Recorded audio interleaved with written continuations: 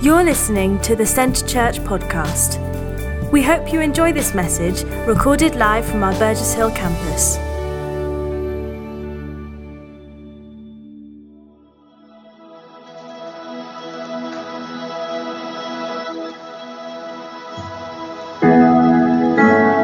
So last year didn't turn out as you hoped.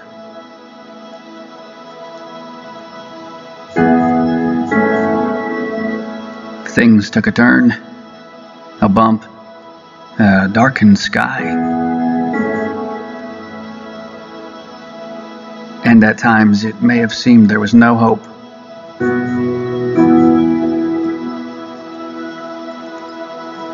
But here's the good news. Our God is the God of fresh starts.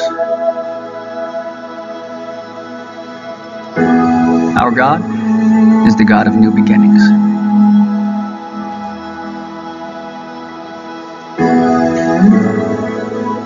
Our God brings new mercies, new compassions, not just once a year, not just when things are bad,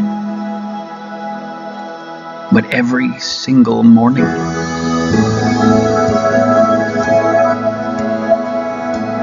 This year has been tough. And for many of us, things will never be the same.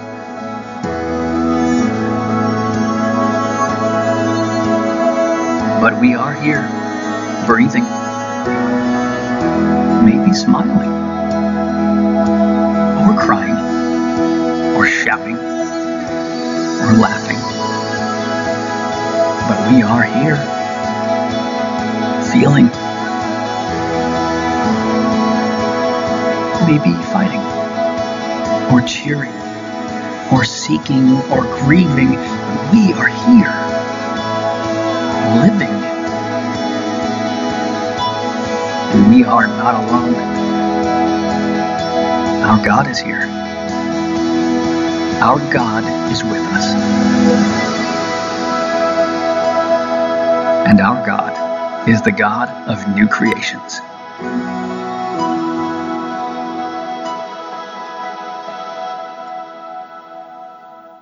I was on Facebook, surprise, surprise, yesterday, and it said, someone posted a picture which said, "Our hope is not in the new year, but in the one who makes all things new."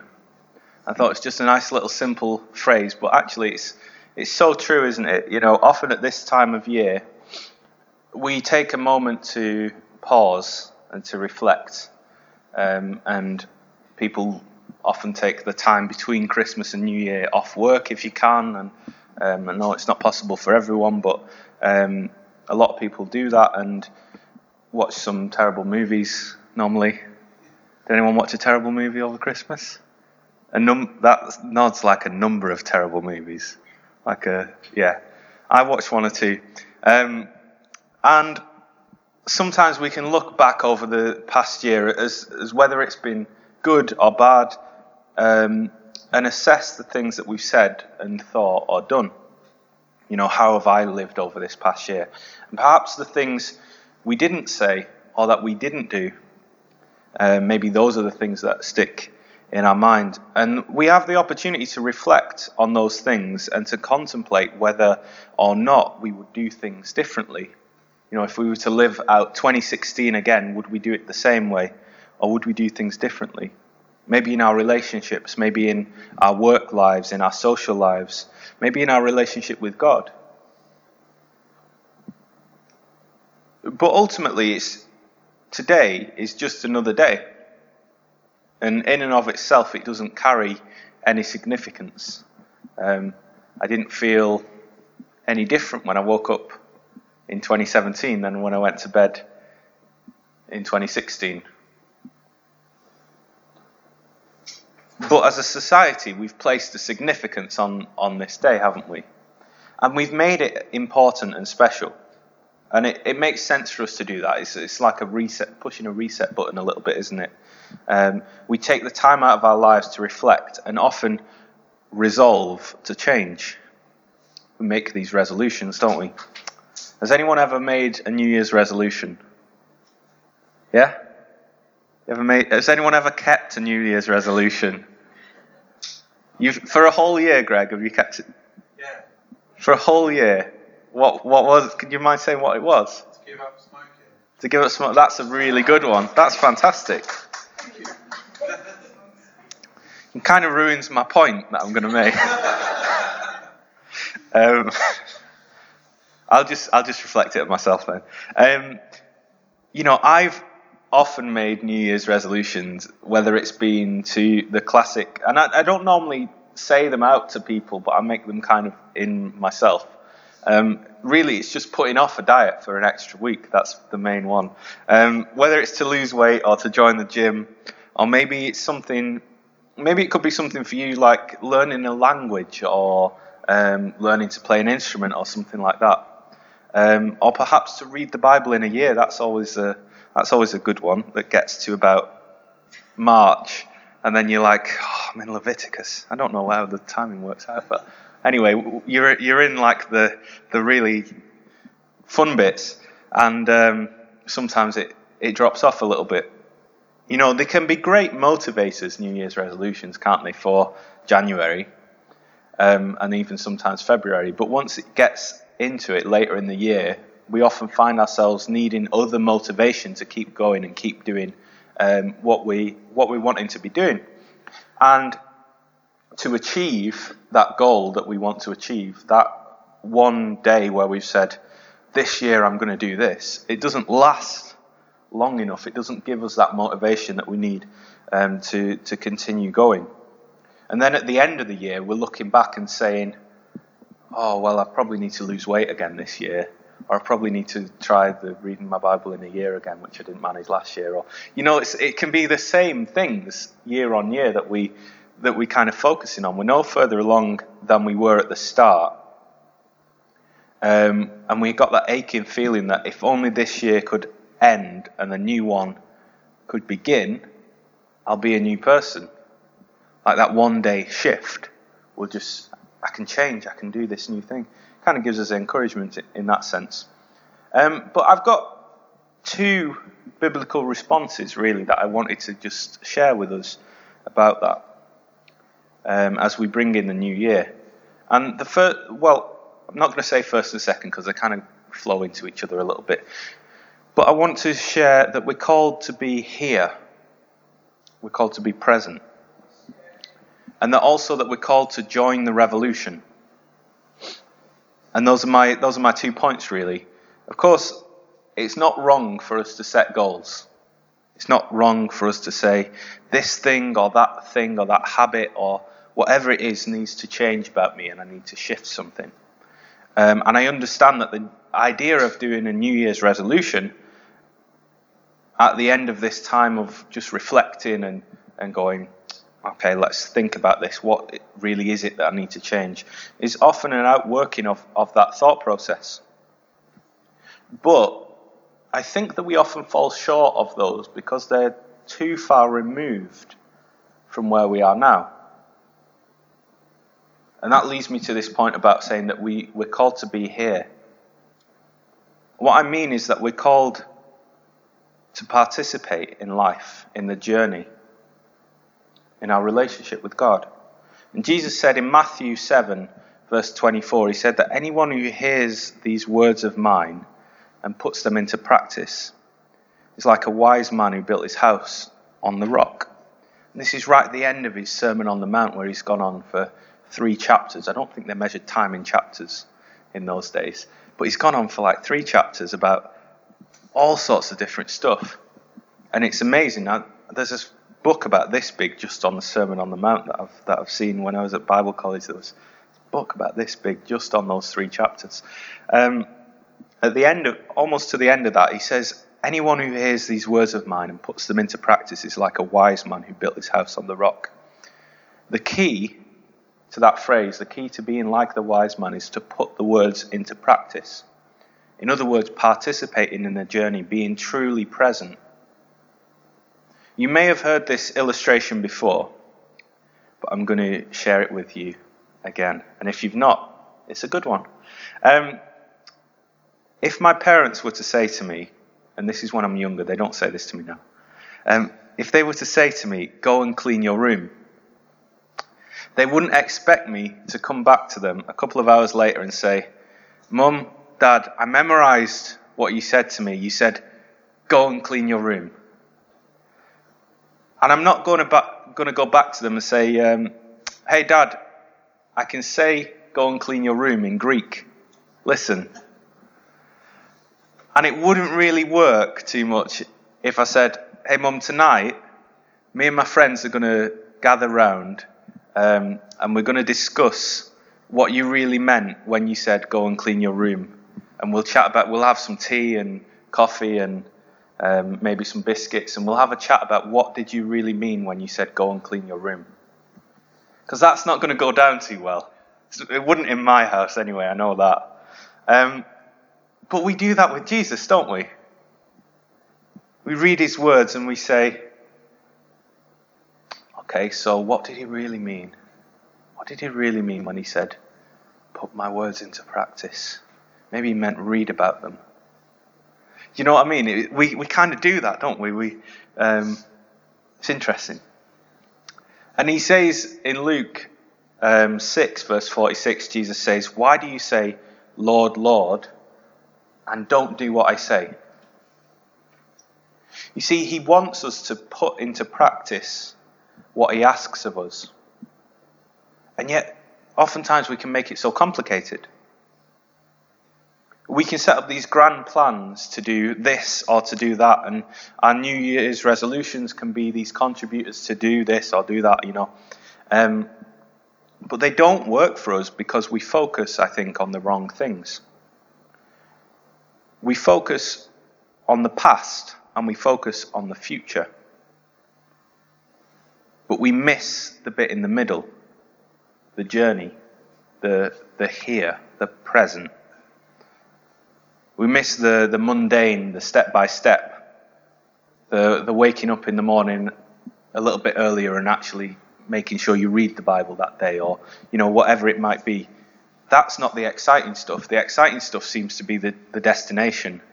And we focus on the stuff that we want to leave behind. I don't want to be like this anymore. I want to be like this. But we forget that getting from here to here requires a journey.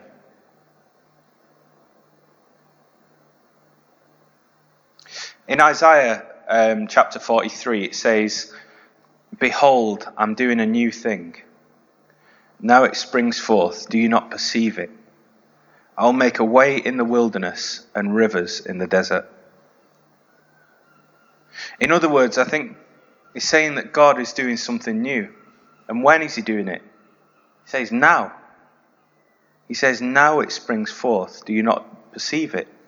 See, often we don't perceive the new things now because in the now it seems only to spring forth. God doesn't reveal the rivers in the desert when it springs forth. As mighty rivers flow, they often start from tiny little sources. Or as a mighty oak grows from a tiny little acorn, planting that tiny little acorn in the ground, and the oak tree grows. See, there's a journey in that growth. There's a journey in the river going from this tiny little spring to this massive torrent. And from start to finish, it involves participation. And it's the same in our lives. We're called to participate in the journey of faith. Because if we focus on the big thing that's the result of this thing that springs forth, often it looks too big. And if we focus on the stuff of the past, often it takes us away from taking those steps along the journey, from taking those steps and growing in faith, growing in God. See, we ought not to focus on the mistakes of the past, but also not to be too overwhelmed by the future, by the thing that God's got for us. I don't know if you've ever found that where you are now, if you'd have known like 10 years ago that God was going to take you on this journey and you're going to be where you are now, you'd be like, flipping heck, that's pretty scary. Like, I know for me, I was looking back just this last week, and I found a t-shirt from when I was doing my year out when I was 18. Had the branding on there and stuff. It looked really dated now. Thought it was cool at the time. And it still fits. That was good. But if I was to look back then when I was 18 to now what I'm doing when I'm 30, over that period of time, I would not have thought that I would have come on the journey that I've come on and arrived at the destination at which I've arrived. And I'm sure in another 10 years' time, if I was to look at that again, I'd be shocked at just the direction that God's taken me in and the way that He's directed my path. But it takes that mundane, it takes that journey, it takes that step by step. I want to, as we look into participation in the journey, I want to call us to join the revolution. You ready? You got your flags and like trumpets and stuff. I'm just imagining like Les Miserables. That's how they say it in English. Maver's not here, so I can get away with that. I want to call us to join the revolution. You see, New Year's resolutions are personal things, aren't they? They're something that I make, a decision that I make that I'm going to change about myself. They're often our attempts to make a new me, create a new me. But we know that in Christ, there's actually a bigger reality. The Apostle Paul says that we've been created in Christ Jesus to do good works which God's prepared for us in advance to do. We've been created to join in this thing that's bigger than us, bigger than ourselves, to participate in it. But what do those good works look like? For me, for you? What's God's plan for our year, for 2017? How should we join with that? See, the Bible often talks about a new creation. You ever come across that before? A restoration of the things in this world that seem broken and torn apart. Isaiah puts it like this. He says, "See, I will create a new heavens and a new earth. The former things will not be remembered, nor will they come to mind." And in Revelation, the Lord says that He's making all things new. There's like a theme of newness, both Old Testament and New Testament. And it's a newness that we bear witness to as Christians. We've become kind of aware of this newness, of this kingdom of God being kind of different to the kingdom that we see around us. I don't know if any of you have ever experienced that in what you perceive or how you see things. See, there's in 2 Corinthians 5, it says, "If anyone is in Christ, the new creation has come. The old is gone and the new is here." I wonder whether we could maybe look at it like this. The death and resurrection of Jesus brings in a new kingdom, the kingdom of God. And this is the kingdom that Jesus spent His ministry, His teaching and His preaching talking about. He's saying, the kingdom of God's at hand. He's declaring to people that the kingdom's here. It might not look like it to you guys, but the kingdom's here, and let me tell you about it. And this kingdom was revealed in Jesus Christ through His life and through His ministry, and also through His death and His resurrection. At the resurrection, Jesus is raised to new life and in this new glorious body, and the one in which He ascended to heaven. And we who've accepted Christ are called new creations. The old has gone and the new has come. And elsewhere, it says that we've been clothed with Christ. Or another way of putting it is that we are witnesses to the world that the status quo is not how it has to be. The way that you think it is, Mr. World, is not how it is. There's a different kingdom. There's a kingdom of God. Romans 8 tells us that we're co-heirs with Christ, children of God. And we know this by the Spirit of God, which testifies that with our spirit that we're children of God. We're new creations. And so, if we are new creations, we're witnesses to the world that God has changed and transformed. We're witnesses to the new thing that God is doing. Remember Isaiah saying, God's saying through Isaiah, I'm doing a new thing. Now it springs forth, do you not perceive it? We're witnesses to that new thing because we're in Christ. We've been changed, we've been transformed. And in all of that, we're called to live the way of the kingdom. Not just resolve for a new year to change ourselves, but to join the revolution in the way that the world is. At Jesus' death and resurrection, there was a twist, a shift. Everything that we thought was one way was actually shifted upside down. This most dishonorable death on a cross was shifted to be the way that God brought honor and glory to his Son. In Ephesians, Paul gives us the reason that we've been created in Christ Jesus. He says to do the good works that God has planned for us. And oftentimes we ask that question, what's God's plan for my life? And I kind of think it's pretty simple. You may disagree with me, but this is my take on it. It's to follow the teachings of Jesus, to do the good things set before us. There may be times in certain contexts where you kind of looking for guidance on, is this direction that I'm, opportunity or something that I'm feeling to go in, is this where you want me to go, God, and that kind of thing. But in every context that we're in, there's a call on our lives to live out the kingdom of God. In every context. You're a new creation. The Spirit of God is inside us. It's inside you, it's inside me. Guiding us during those situations. And we're carrying his presence with us, aren't we?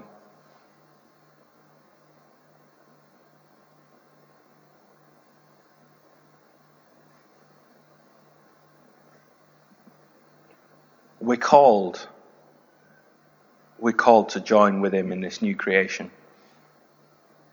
To participate with him, to bear witness to, and actively to work out the new creation right here and right now on earth. It might just look like springs and trickles and shoots breaking forth. It might not look like at all like anything's happening. It might look like you've planted an acorn seed. Not an acorn seed, an actual acorn. It might look like you've planted an acorn and you're watering it, and it's kind of looks like nothing's happening. But that's kind of the point. See, we'd be overwhelmed with the magnitude of the kingdom of God if we saw it in all its fullness. You don't plant a full tree. You can't do it. It's not one of you anyway. I mean, they get these massive JCBs in and all that, and transport one from another place and all. And the roots are huge, and it's a bit of a nightmare, really. But that tickled you. You can plant an acorn, and you can water it, and you can see it grow. It might not look like there's much new creation, there's much kingdom of God around. As you look around, it might be like, where is it? Like, where is this kingdom? Why am I not seeing the place transformed? But it's part of the journey. And we're called to be part of that journey. We want to see that kingdom come in all its fullness. But we're called to the step by step. We're called to the everyday. We're called to making that difference to those people that we come into contact with. I think we'd be overwhelmed with the magnitude of the kingdom if we saw it. And it's a bit like a New Year's resolution in that it can be too big for us to really conceive. Like, how are we going to get there? Sometimes you can have all that motivation to go for it, and then it's just like, but it's just so big, and then nothing happens right away, and you kind of lose heart and go, might as well just give up then. Might as well not bother. But actually, we're called step by step. The reality is that participation in Christ involves us moving step by step towards that glorious new creation that God's prepared for us. And that's what I mean when I've talked about joining the revolution, because everything has changed. Ultimately, that's the reality. You know, where, O death, is your victory? Where, O death, is your sting? The reality is that we will be raised to new life in Christ. That's clear for us to see. It's exemplified by Christ's resurrection. He ushered in that new kingdom. Since the cross, since the resurrection, since the sending of the Spirit, the birth of the church, the world has changed and will never be the same again. And we're the ones who bear witness to that. We're the ones that ultimately know about it. We're the ones who, you've heard the phrase of like having your eyes opened to like becoming aware of God, becoming aware of who God is, becoming aware of what he's done. And it's kind of like we're walking around with our eyes open. We're walking around carrying the presence of God. And we're called to build his kingdom. You know, there may be people that come across your path day to day, week to week. There may be someone on the way home that ultimately we're called to share God's kingdom with them. We don't look back at the past and say, we're making resolutions to be better this year. We join the revolution that God started in Jesus and is continuing in each one of us, where ultimately everything changes. And it's not about me and my life. It's not about any one of us and our own sort of things that we do, but it's about God's plan to transform this whole world, to transform the whole of creation. The revolution in which God is making everything right. God is making all things new. God is restoring and recreating and redeeming all things. And that's the revolution that he's calling us to join.